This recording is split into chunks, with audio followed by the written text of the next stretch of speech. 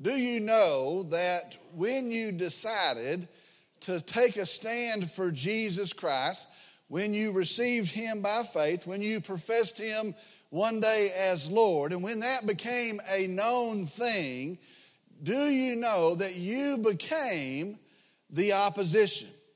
Do you know that you became the enemy? To a whole bunch of people, you became the opposition. Do you realize that today? When we take a hard stand for the truth of Jesus Christ, we become the opposition. We are the opposition. In fact, the Bible says that the world hates us. I think that's a hard thing for us to truly understand, but that's the truth. The Bible says, taking a stand for the gospel of Jesus Christ, as the people redeemed by the blood of Jesus Christ, the world actually hates us. In our men's power lunch, we recently went through the book of 1 Peter, and one of the things that we saw was that as Christians, the world is watching us. As Christ followers, they are keeping an eye on us. They're keeping a close watch on us. Do you understand today, as a Christian, someone is watching you? But it's not to see if you make it. It's not to cheer you on. It's not for that. It is in the hope that you fail. Do you know that if you've taken a strong stand for Jesus Christ, there are people, and their greatest joy, and maybe you've already seen some of this, but there are people, and their greatest joy is to see you fail. Their greatest joy is a person that's put their faith in Jesus Christ. Their greatest hope in their life is to see you wipe out or to see you come undone. Do you know, even worse than that, if you have taken a strong stand for Jesus Christ, there are people who are setting traps. There are people who are actually setting snares with the goal to trip you up. They have the goal to bring you down. On Sunday night, and I'll just go ahead and say it, if you've been missing Sunday nights, you've been missing a tremendous blessing. But on Sunday night, we have been going through Psalm 119. And there in Psalm 119, it's a very real psalm. But the psalmist says there, the arrogant have dug pits for me. Many of them have dug pits for me, those who do not live by your law. That's verse 85. Verse 110 says, the wicked have laid a snare for me. The psalmist in Psalm 141 verse 9, it's actually a prayer he's praying, and he says, keep the jaws of the trap which they have set from me, and keep me from the snares of those who do iniquity. Listen to me today, hear me today. As Christians, we must be aware of, and more than that, we must be prepared for those who seek to do our harm, for those who set snares seeking to be our undoing. Our message today is entitled, Survey of a Snare-Setter. Survey of a Snare-Setter. We're in Luke chapter 20.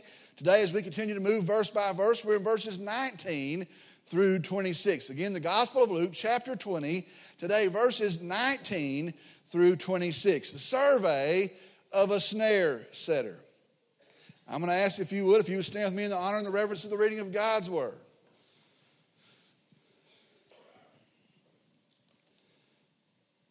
Beginning in verse 19, it says this.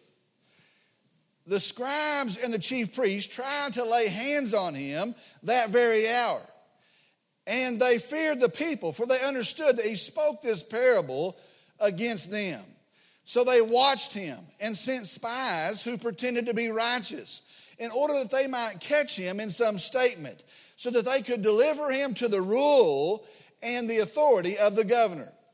They questioned him, saying, Teacher, we know that you speak and teach correctly, and you are not partial to any, but teach the way of God in truth. Is it lawful for us to pay taxes to Caesar or not? But he detected their trickery and said to them, Show me a denarius. Whose likeness and inscription does it have? They said, Caesar's. And he said to them, then render to Caesar the things that are Caesar's, and to God the things that are God's. And they were unable to catch him in a saying in the presence of the people, and being amazed at his answer, they became silent. Let's go to the Lord in prayer. Dear Heavenly Father, we come today, we're thankful for you. I'm thankful for such a great God, such a gracious God, such a kind God, also a holy and just God. I praise our God. I come today and I'm thankful for Jesus Christ, my Lord and my Savior, our hope, our foundation, our anchor. And so we praise the name of Jesus today. I'm thankful for the Word of God, and I pray that as we study it today, that it truly is a supernatural experience. And I pray that you would speak, the living God would speak to us today through His Word, through your Word. I pray that we'll be changed, that we might be trained, that we might be corrected if need be. I pray for some today that do not have a relationship with Christ, even in this room, that today in the preaching of your Word and the drawing of your Spirit, they might put their faith in Jesus today. Lord, we just come, we open our hands, we lay this before you, we submit it to you. We tell you we love you. We love you. And I pray in Jesus' name, amen. You may be seated.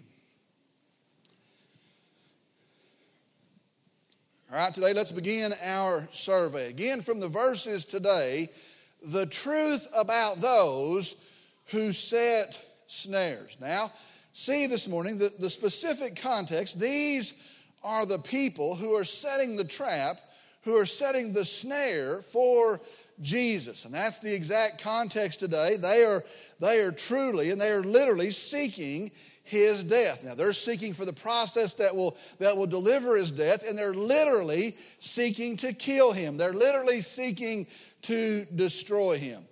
Our verses today are the actual account of the events that are going to lead to his accusation, to his trial, and ultimately to his death on the cross of Calvary. Now, we sit there and we wonder, how does it change when he comes into the town and they hail him as the king? How does it change so quickly? How could it happen in such short days that he is dying there on the cross? How does that happen? How could that occur? Well, these are the actual events. These are the actual words that produce that result. And from that today, again, we have our survey of a snare setter. First thing we see today is this. In our survey of a snare setter, the first thing, the truth does not matter. The truth does not matter. Very simply, it's not for a lack of the truth. Now look at verse 19. The scribes and the chief priests tried to lay hands on him that very hour. And they feared the people, for they understood that he spoke this parable against them. Now remember the context. Remember what has gone on here. Jesus, after clearing out the temple, after exposing their false worship there, after taking up teaching there in the temple courtyard, and after being questioned as to his authority, what authority do you hold? The Bible says, and we looked at it 2 weeks ago, that he has told them a parable. Well, using that parable, he has just revealed of these scribes and Pharisees that they were the evil vine growers. They were the ones that were entrusted with the care of the vineyard, but who instead served themselves. And in the parable, their hearts are revealed. In the parable, their evil intents were shown. They were brought to light. Notice, see the end of the verse. It says this. They understood. They understood that he spoke this parable against them. See this. The truth did not matter. You see, if there was ever a time to relent, if there was ever a time to repent, if there was ever a time to change courses, it surely would have been then. But for these snare setters, the truth was not the issue. The truth what did not matter to them. If there was ever a time to hear the conviction and to see their heart revealed and say, you know what, I will turn and I will go a different direction, this would have been that time. But for these men, the truth did not matter.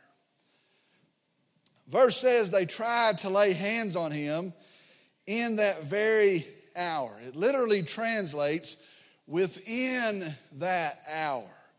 When there should have been the greatest change, when the truth should have made the greatest difference, in that very hour, they seek to grab him, they seek to harm him, they seek to move in that hour. So understand this, for a snare setter, the truth does not matter. In fact, be sure of this. In fact, be aware of this. Their opposition is actually to the truth. That's very biblical. Their opposition, their hatred is actually for the truth of the gospel, the truth of Jesus Christ. And their movement here is not for a lack of the truth. Their opposition is to the truth. They absolutely hate the truth. And for them, the truth revealed makes no difference. These snare setters are opposed to the truth. Second thing is this. For a snare setter, they are thoughtful and cunning in their attack. That's the second thing. For a snare setter, they are thoughtful and they are cunning in their approach. In the first part of verse 20, notice it says this. So they watched him and sent spies. So they watched him and sent spies. Now, the Greek word for watched means here to watch, but it's not what we would think. It's to watch from the side. To watch on the side. And so understand, they were careful here in their watching. They are taking note. They are making a plan. They even sent out spies. Now, see this. The Bible says that they feared the people. They knew that they were in a risk. They knew there was a risk attached to this. And so they are careful and they are cunning in their approach. Here's what I would tell you this morning. A snare setter usually is not reckless. Some might be, but I'm going to tell you as a general rule, a snare setter usually is not haphazard. They are thoughtful, and it may appear helter-skelter, but they are thoughtful and they are cunning in their approach. And that's what we see here in the example of these setting the snare for Jesus. They're watchful and they're careful in their approach. Third thing in our survey, a snare setter pretends to be righteous. A snare setter pretends to be righteous. They pretend like they're doing the right thing, that their heart has the right motivation, that they are acting on that right motivation. They pretend to be righteous. Listen to verse 20. So they watched him and sent spies who pretended to be righteous in order that they might catch him in some statement so that they could deliver him to the rule and authority of the governor. Now I want you to see what's happening here. See the picture. Here is Jesus and here is his crowd. He's surrounded by his crowd. Here is Jesus and here are his disciples, and some of them very close, and some of them had traveled a long distance with him. And so here is Jesus and here is his crowd, and here is Jesus and around him here are his disciples. And right smack in the middle of them, the Bible says, are these pretenders. Where it should have been safe, where you should have been able to have trusted, there are these pretenders. Now, understand what it means when they're pretending to be righteous. They're pretending to be good. They're pretending to be kind. They're pretending in this context to be godly. More than that, they're pretending here to love Jesus. They're pretending. You see, here's the truth. Listen to me. Here's the truth. In order to set the snare, you have to be close. And in order for the snare to be viable, you have to stay close. And so a snare setter pretends to be righteous. That's what they do. They have to get close. And for the snare to go off and be viable, they have to stay close. And so they pretend to be righteous. I think it's worth saying this, however, but the fact that they're pretending they're not righteous. The fact that they're having to pretend that this is the outflow of their heart shows the true condition of their heart. But nevertheless, they pretend to be righteous. That brings us to the fourth truth. A snare setter, first, the truth does not matter. A snare setter, they're thoughtful and cunning in their approach. Third, a snare setter pretends to be righteous. And then it brings us to the fourth truth. For a snare setter, their words hold no value. Their words hold no value. See this. Listen very carefully to verse 21. They question him, saying, Teacher, we know that you speak and teach correctly, and you are not partial to any, but teach the way of God in truth. They question him, saying, Teacher, we know that you speak and teach correctly, and you are not partial to any, but teach the way of God in truth. Do you see this here? That is the truth. That's absolutely right. Jesus, you speak correctly. Jesus, you teach correctly. Jesus, you're not partial to anybody. You teach the way of God, and you teach the way of God, and you do it in truth. What they say here, it's right. What they say here is the truth. The problem is it means nothing to them. I want you to see how this is, how crazy this is. They want to kill him. They want to destroy him. They're not there trying to trip him up. They want to tear him to shreds. They want to hurt him. They want to harm him. They hate him. They absolutely hate him. And yet it doesn't bother their mouths to say, yeah, but you speak the truth. Yes, you teach correctly. You teach the way of God. Their words mean nothing to them. Their words hold no value.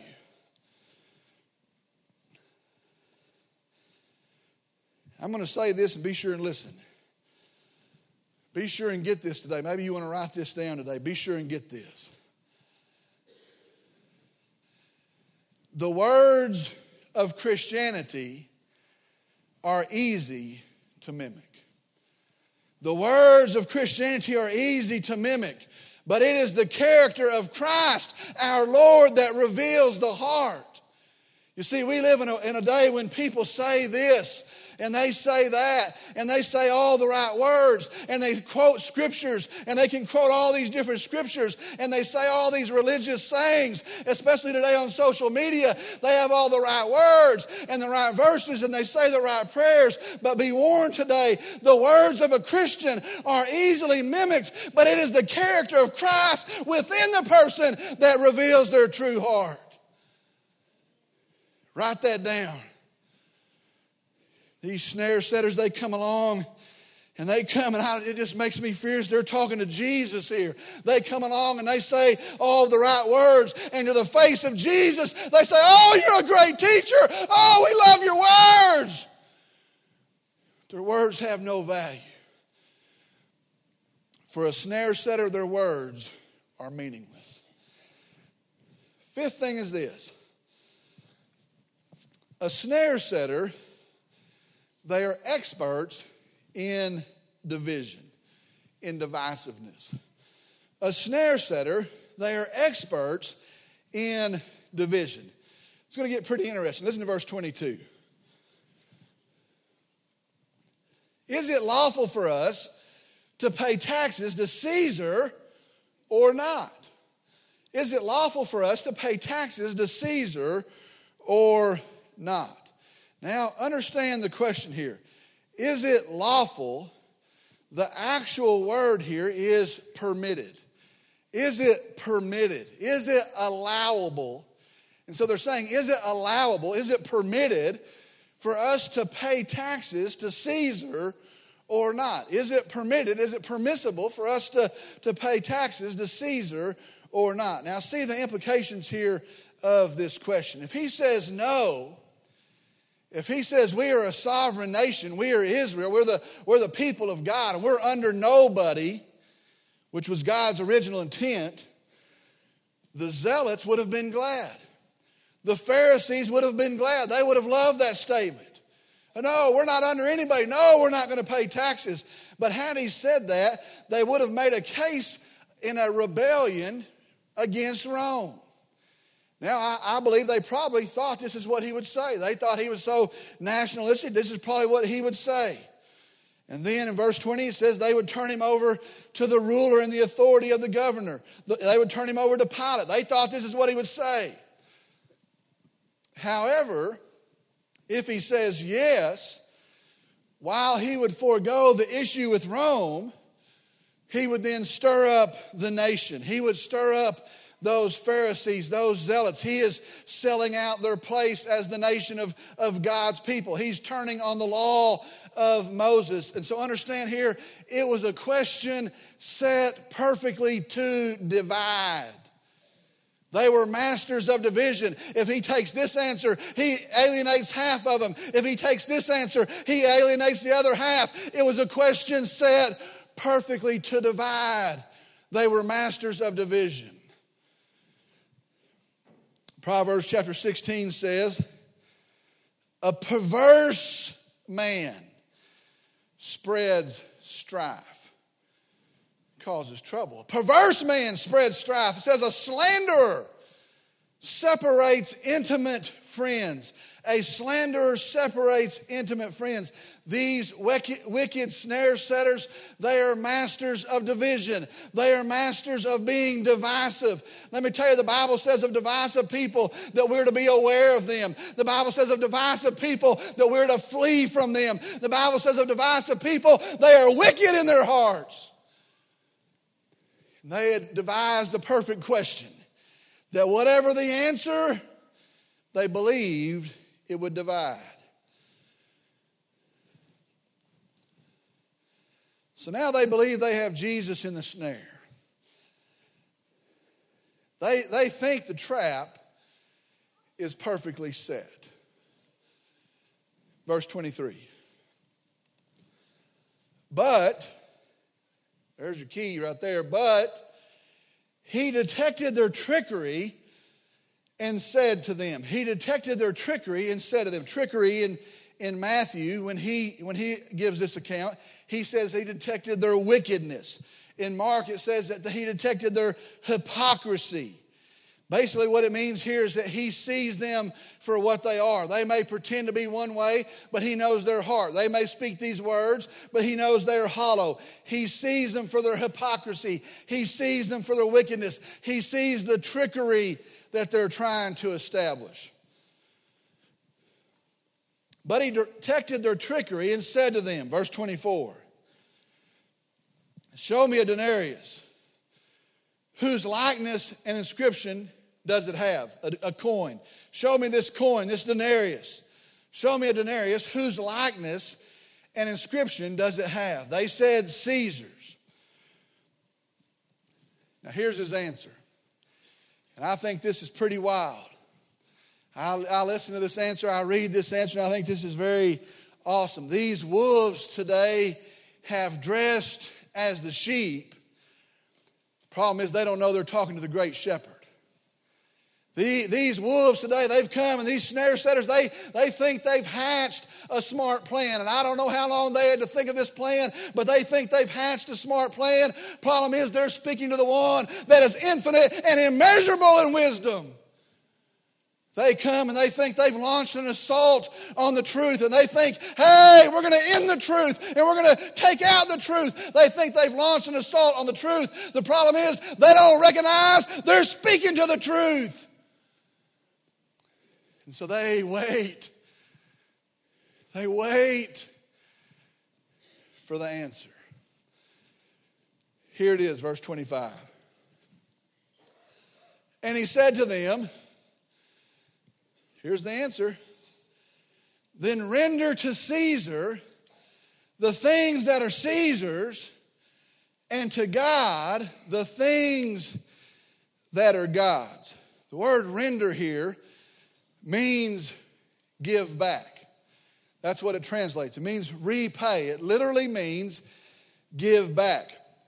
Jesus says here, what is Caesar's, what is due of Caesar, his picture's on that coin, his name is on that coin, so give it to him. What is due of Caesar's, give it to him. But what is due of God, give it to God.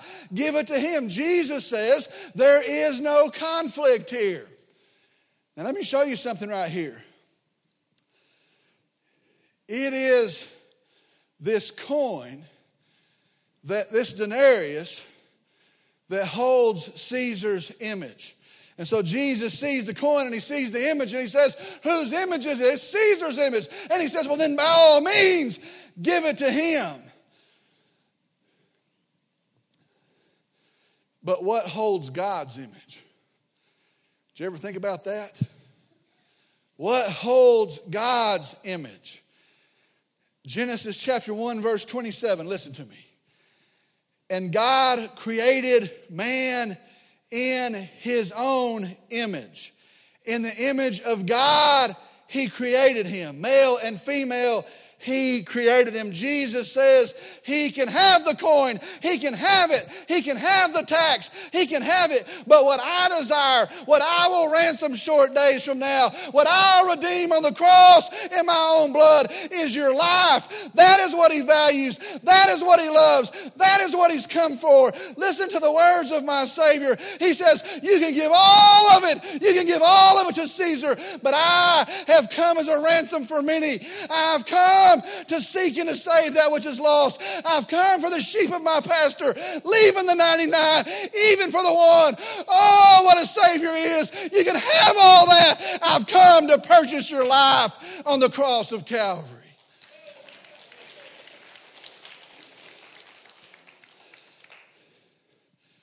And even in our survey of these sorry snare setters, we can't help but see the glory of our Savior, Jesus. Give him all of it. Whose image is the bearer? Give it to him.